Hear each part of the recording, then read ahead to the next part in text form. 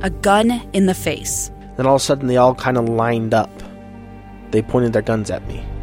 And this is the point where I thought, I'm going to die today. Started 2 years of horror for an American in Venezuela. They said, you need to give us your phone and get ready because you're coming with us. I'm Becky Bruce, and I spent a year researching and piecing together Josh and Tammy Holt's story about their ordeal in a notorious prison. That's when everything started to turn bad. We had another pound on the door. Boom, boom, boom. And there was the police once again. You can binge all of the episodes of Hope in Darkness on kslpodcasts.com or wherever you get your podcasts.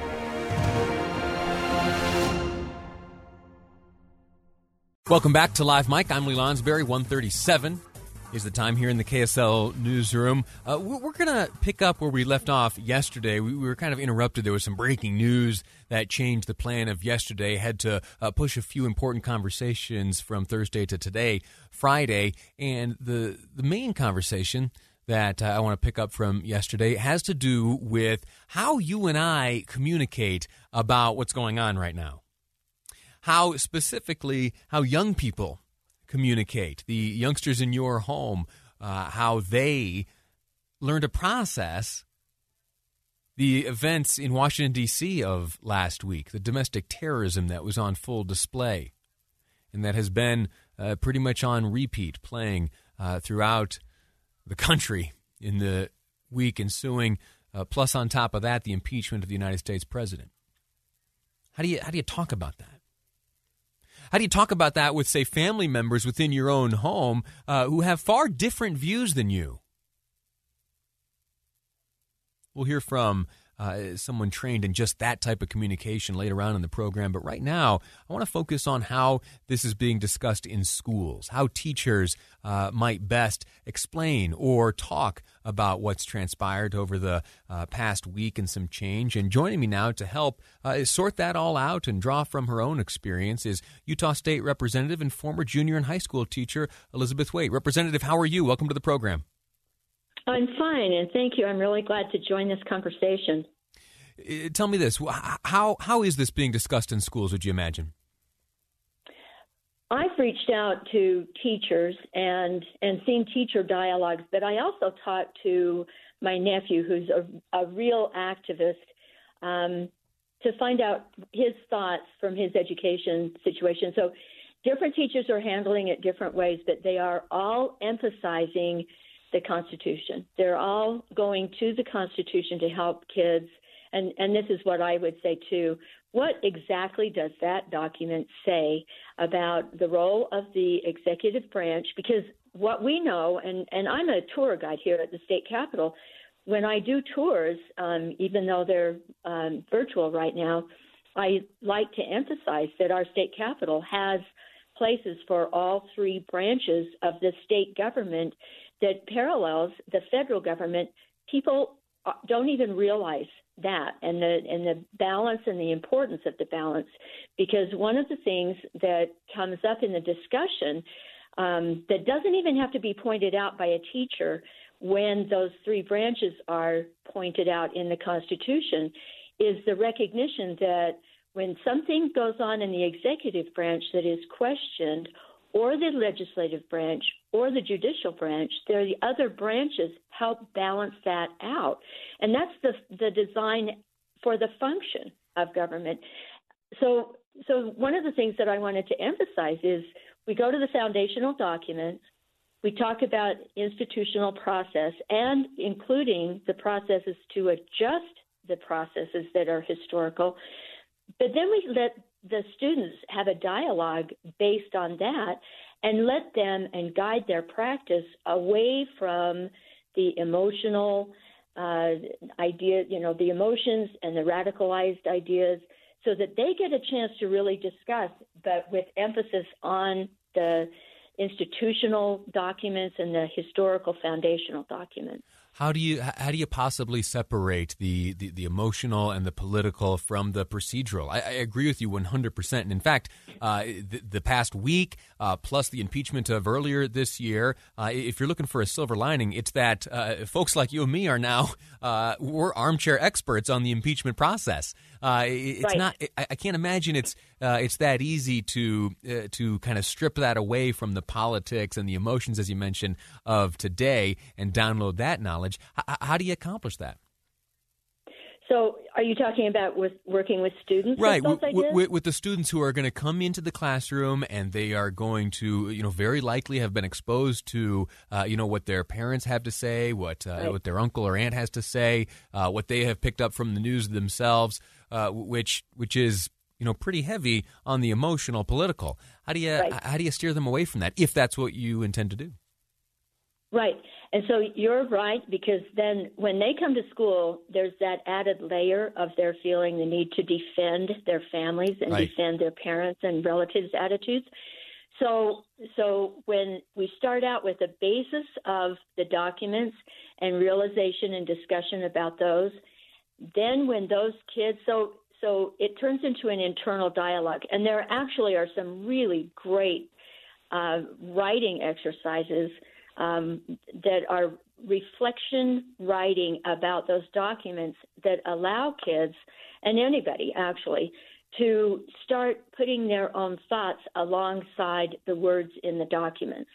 So you put the document on the paper with big fat margins and have them underline, highlight, and write their thoughts and notes alongside. But then they're aware they're making notes and writing reflections relevant to the actual historic 1879 ratified constitutional documents. So what that process does, because I've seen this happen, what that process does is it empowers kids with their own thinking and their own basis for their thinking. It doesn't remove all of the emotional elements of it, but it gives them so much more than just the emotion, that they come out of it with a lot stronger basis for their own thinking, some things about which to talk with their parents when they go home, some realizations that they might not be able to approach their parents or families, because we've all gone through that this summer.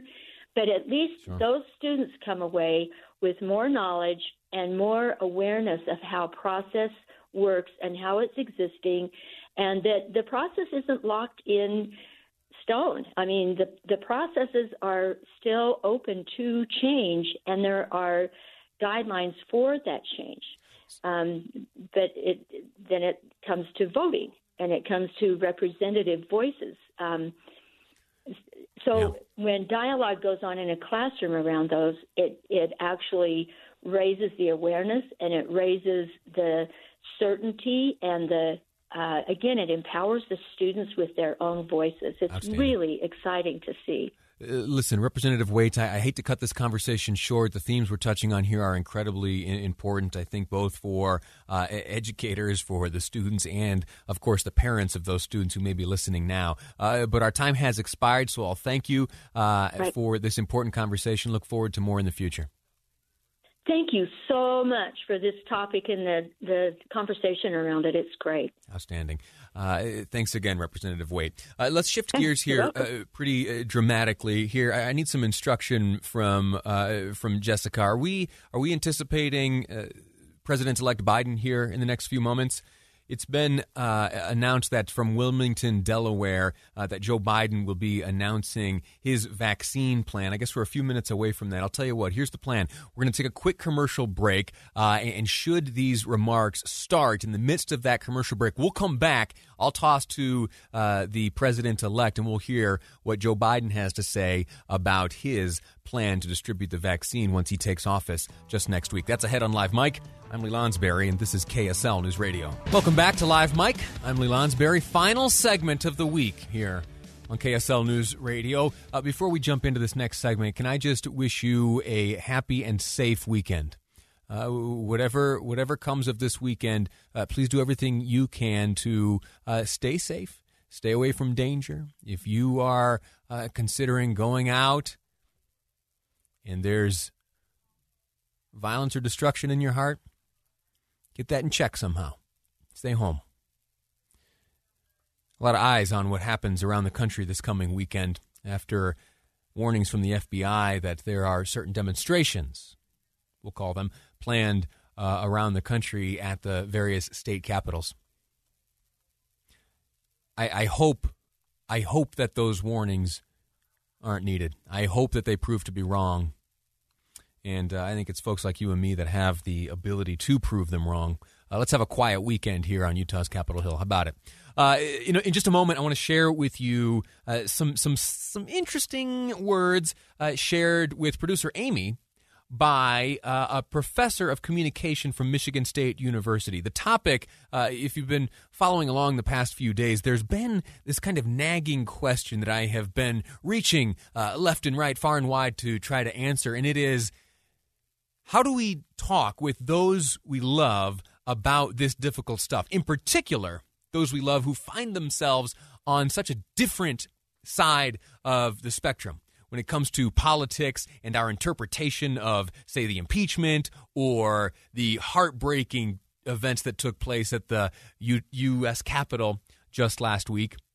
Those would-be insurrectionists as they stormed the Capitol building and occupied it.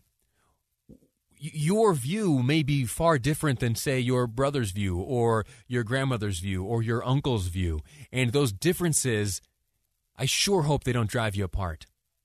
I sure hope that's not the case. And I say that, and I place so much emphasis on this because I have seen, in very short order, families and friendships be ruined in just the past week.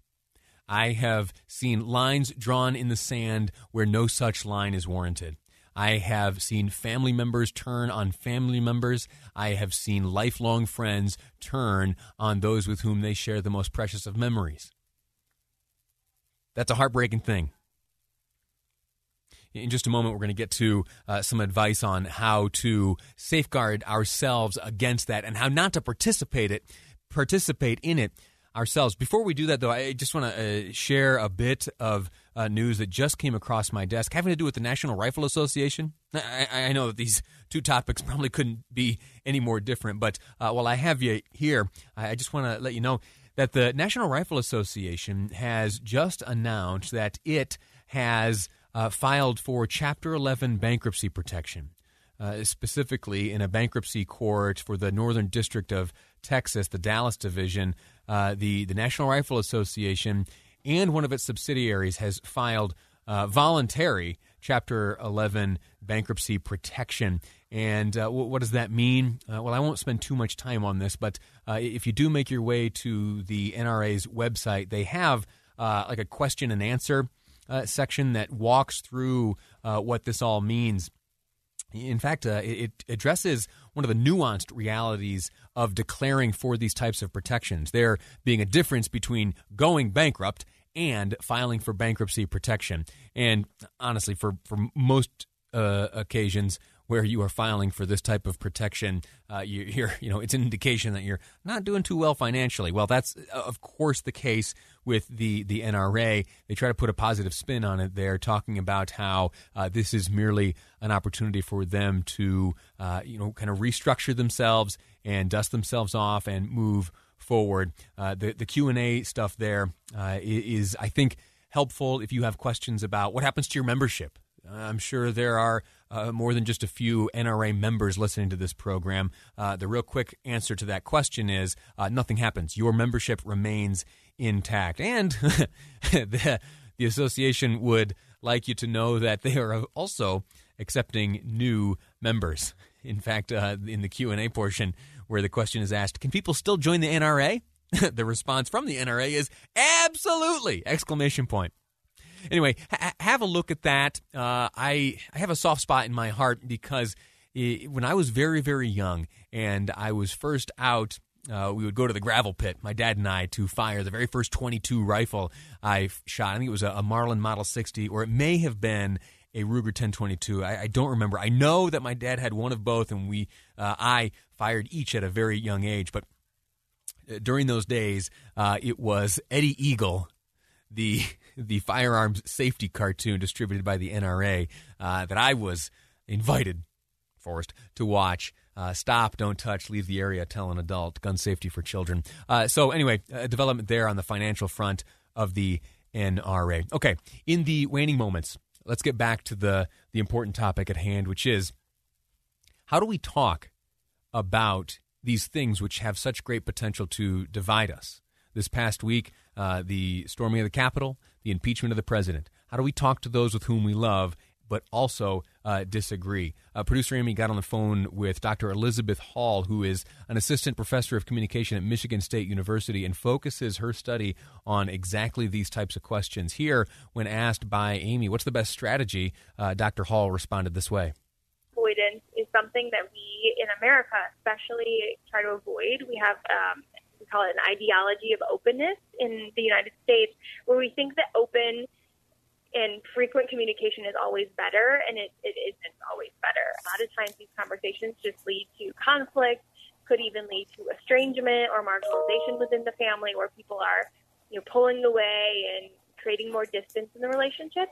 And we know that topic avoidance can be really effective in certain situations. So, it may not feel like the most authentic relationship if you can't talk about everything, but it certainly can help with getting along and getting through family gatherings if you talk about all kinds of things, but you just don't talk about politics. I can agree with the doctor in the very short term. I can agree with the doctor there and the advice she gives about avoidance if you do just want to get through the holiday weekend, or you just want to get through the Sunday dinner where the family gets together.